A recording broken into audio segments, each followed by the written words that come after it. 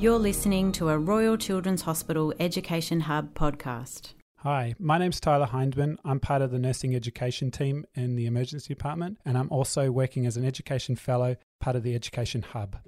I'm here with Dr. Nadine Sharples, a paediatric emergency physician and general paediatrician at the Royal Children's Hospital here in Melbourne. In addition to working as an ED consultant, Nadine is Director of Emergency Training and is actively involved in teaching our new doctors. Today we'll be gaining Nadine's insights discussing the key priorities to managing seizures in paediatric emergency setting. Hi Nadine. Hi Tyler, thank you so much for asking me along today. Great to have you here. I'm going to jump right into it. So working as an emergency physician in a busy ED, your exposure to seizures would be quite high. How do you approach a seizing patient? What's going through your mind?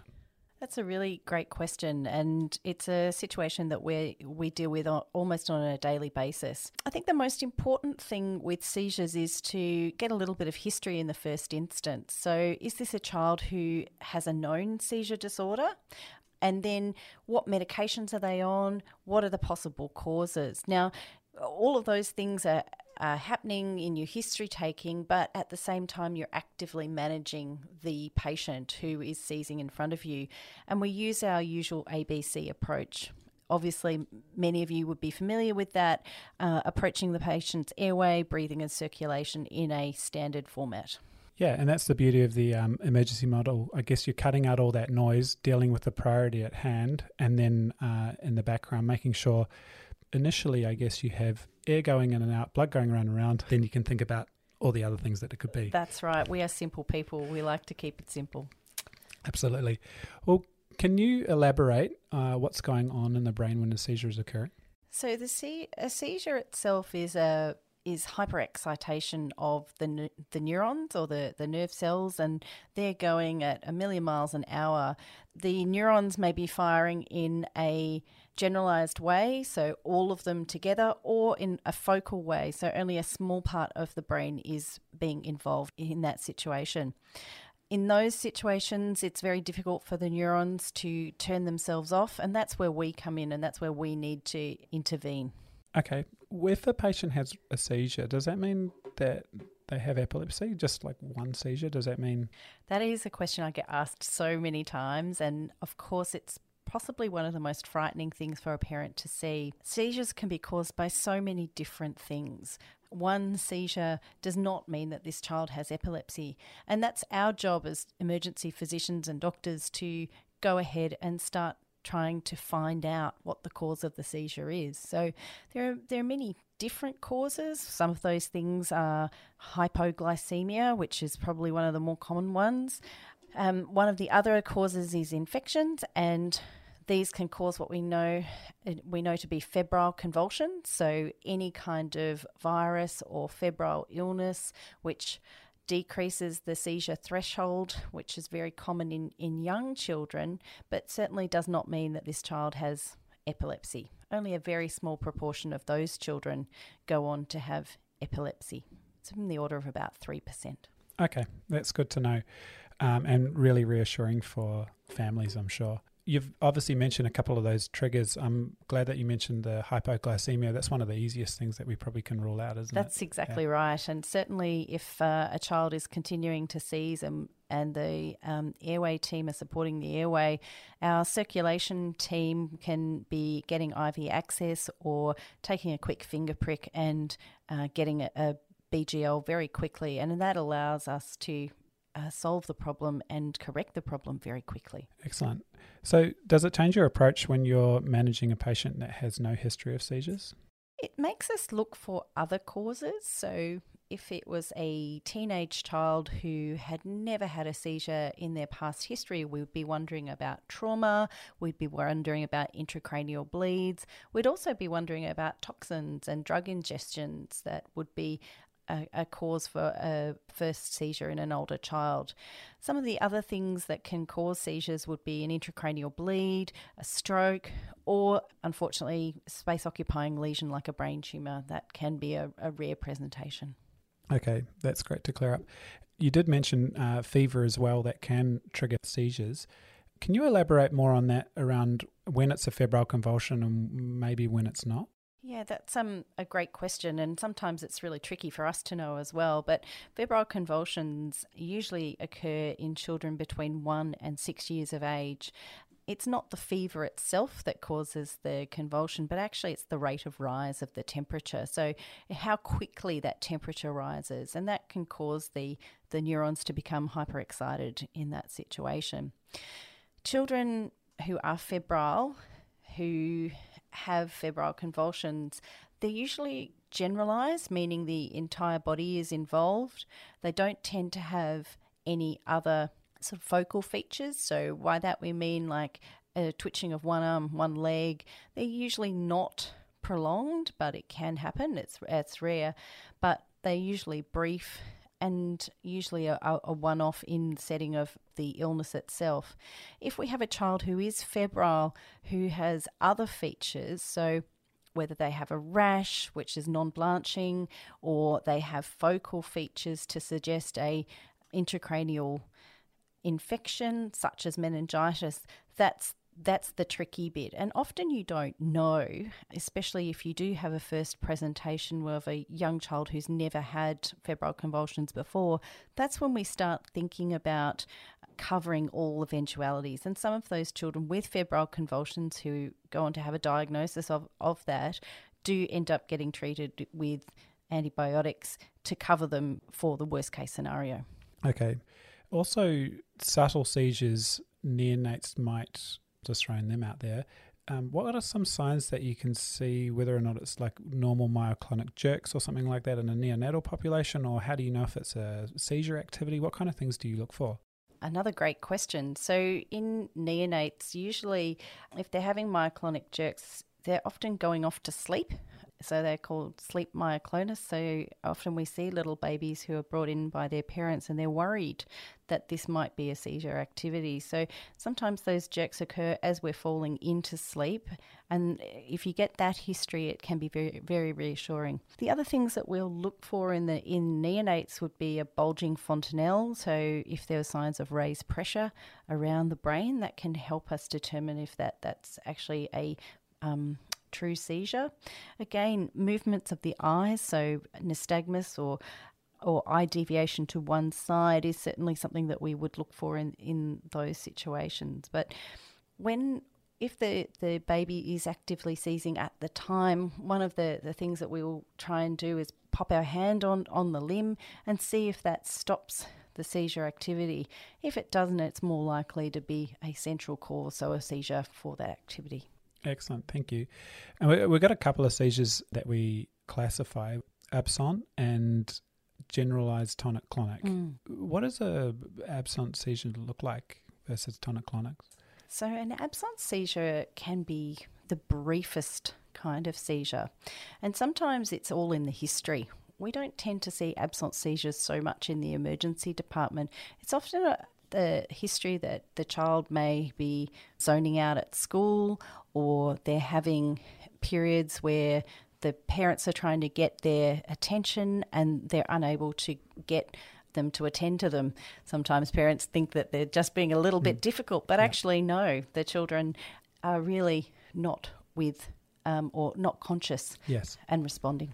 Yeah, and then the generalized tonic-clonic, that's the classic seizure. That's our classic seizure, and that's what we generally see with a febrile convulsion. It's the increased tone of the limbs associated with the jerking component of the limbs. So that's your myoclonic component. So, and when we talk about that focal versus generalized, that's really what we mean, is that if the entire body is involved, that is a generalized seizure, whereas if it is focal, it can just be one arm or one leg or even eye deviation. Excellent. The term status is thrown around, and sometimes it can be a soundbite and people might not know exactly what that means. Can you just clarify what status means? I can, actually, because I wanted to get this definition correct for everybody. And if we think about convulsive status epilepticus, it was defined by the International League Against Epilepsy. And there are 3 dot points to it. So it's unresponsive with ongoing abnormal movements or increased tone for longer than 5 minutes. Or it can be 2 or more recurrent seizure episodes with no recovery of consciousness in between. Or 3 or more convulsions within the hour and the child is currently convulsing. So, the classical generalised tonic-clonic seizure going for more than 5 minutes, that's when we start to really think about that in the emergency setting. But some families, they will come in with a history of the child having had a number of seizures within the hour or there's no recovery between the seizures. And that's where we also need to intervene. Excellent. And that's that sort of clustering of that's seizures, right. I guess we call it. That's right. And that postictal phase, what does that mean? So the postictal phase is once the seizure has terminated and the child may be very drowsy, they might want to sleep. Sometimes they can even have areas of their body, like an arm or a leg, that doesn't move as well post-seizure, and it can last for a couple of minutes, even up to an hour for that period to really resolve and the child come back to their normal baseline. I guess the way I think about it is that it takes an enormous amount of energy for the brain to have a seizure, and so it's quite tired and it needs a bit of a rest afterwards. Yeah, and it's sort of resetting itself, I guess. So just to recap some sort of management as you walk in, it's airway protection first, above all else, and then making sure that the patient is safe. When do we need to intervene with medications? That's a really great question, and the wonderful thing about emergency medicine is that we have a number of algorithms that we can use to help guide us. Often children who are actively seizing are being brought in by the ambulance service, and so getting a history of whether they have administered any benzodiazepines, which is usually our first line of management, that normally occurs after 5 minutes when the seizure's been going for that long, which, if you ask many parents, that's a very long time for the child to be seizing. So a seizure longer than 5 minutes will be the time that you jump in with your first treatment, which is a benzodiazepine. In our hospital, we use midazolam at 0.15 milligram per kilogram. If that doesn't terminate the seizure, then we can repeat that dose. Excellent. And the route we can easily give is intramuscular. And in that time, you can get a line and then it can be given intravenously. That's good. Yeah, that's absolutely correct. And so children with known seizures disorders may be discharged from the emergency department or from their neurology outpatient appointment with what we call rescue midazolam, which may be given at home by their parents if the seizure goes for more than 5 minutes. And that requires training for the family, as it can be given both intranasal and also buccal, so into the oral mucosa, to terminate the seizure. Yeah, and I also find that sometimes parents will see us drawing up these drugs and maybe giving it slightly different. I think a good reassurance to the families is that, what you're doing is no better or worse than what we're doing. We just prefer not to send you home with glass ampules and needles. It's just much safer. That's so true. That's so true. No, it's great. The ampules that they are sent home with are certainly safe and easy to dispose of, which is very good news for families. Absolutely. I guess, the benzos are really useful, but what are the risks that come with them? The biggest risk with the benzodiazepine is the airway will be compromised. So it may turn off the seizure, but it also has the risk that it will mean that your rate of breathing decreases or your impetus to breathe is no longer there. And often we'll have to support the airway in that situation. Yeah, absolutely. Respiratory depression and, CNS. Potentially. So what if the patient has had minimal response to those benzos? What kind of second line medications do we use? Well, it's really great that you have asked that question, because there were 2 big trials that have recently occurred both here in Australia and in the UK. Our hospital has been fortunate to be part of the group that recruited patients for what was known as the CONCEPT trial. So this study looked at which second-line agent, whether that was phenytoin or levetiracetam, also known as Keppra, was superior to one another. What the trial found was that neither of those agents is better than the other. And the most important thing for the use of a second-line agent to try and terminate the seizure is whether the child is on phenytoin or phenobarbital, then you would automatically go for Keppra. Or if the child is already on Keppra at home, then you would choose phenytoin in that situation. The other thing that it might come down to is and knowing that there is no difference in the actual numbers of superiority when you're looking at superiority. The Keppra can be given over 5 minutes, whereas the phenytoin needs to be infused over 20 minutes. So looking at those kind of things, you might want a quicker outcome, or you as a physician might want to know if you're going to have a quicker response. Yeah, absolutely. And I guess the recovery time too, because phenytoin is that really narrow therapeutic window. You only have to give a little bit of it for its desired effects to be closely linked to its adverse effects. That's exactly right. Massive CNS depression, respiratory depression with it, which is fine because it cuts the grid of all that excitability in the brain. That's right. But again, it works a little too well sometimes. That's exactly right. And sometimes that use of that drug may push you into intubating the patient. So when we were talking about supporting the airway, you may need to then intubate the patient and then source a intensive care bed for the child if that does decrease your airway at that point. Excellent. And you pretty much answered the next question, at what point are we intubating? So you've mentioned the fact that we need to secure airway, whether it is from the medications that we are giving. What other reasons do you want to get them tubed? That's a really great question, and it's one of the biggest things as emergency physicians we need to balance, because sometimes the seizures, if you can support them with a bag and mask, you might be able to get them through that particular seizure without the need for a tube, because that comes with its own risk. However, if the child does have significant airway depression from the medications or indeed the seizure itself, the CO2 or the carbon dioxide can build up. And so when you're looking at a blood gas, you might notice that there is a significantly high carbon dioxide, and that child is never going to blow that off themselves. And so that will make us think about popping the child on the ventilator. Some of the other things that might make you consider intubation is a history of prolonged seizures or a history of status epilepticus. And sometimes children who have quite intractable seizures need anaesthetic agents to help turn those seizures off. So that's when we've failed our second line agents. Yeah, absolutely.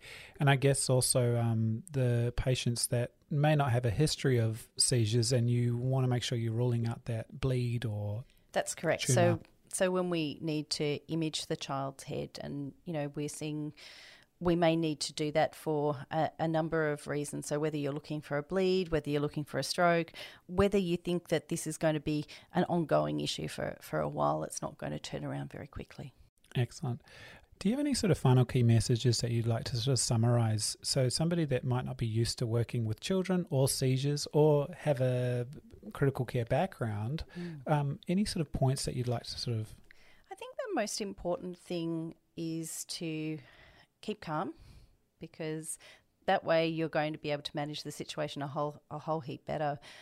The ABC approach, so going back to basics. You don't need to be able to intubate a child to manage a child's airway. So bag valve mask or oxygen and a jaw thrust in the situation where the child is not breathing as fully as they might otherwise be. But the simple things that we can do well is look for reversible causes, and the easiest one, as we've mentioned, is hypoglycemia. So looking for that and other reversible causes. So again, an electrolyte and a calcium magnesium phosphate are also useful in the setting where you've not got a full history.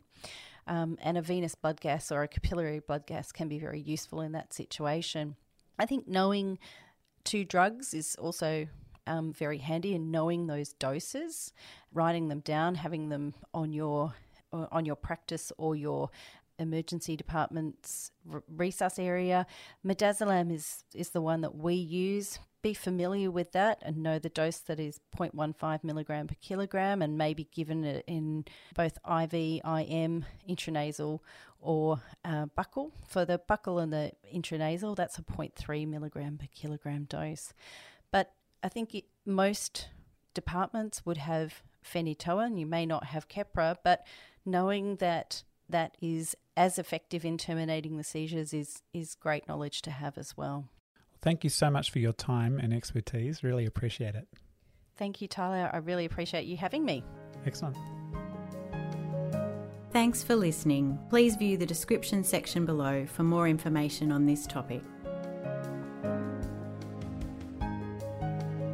The Education Hub is a collaboration between the Royal Children's Hospital and the University of Melbourne Department of Paediatrics and funded by the RCH Foundation.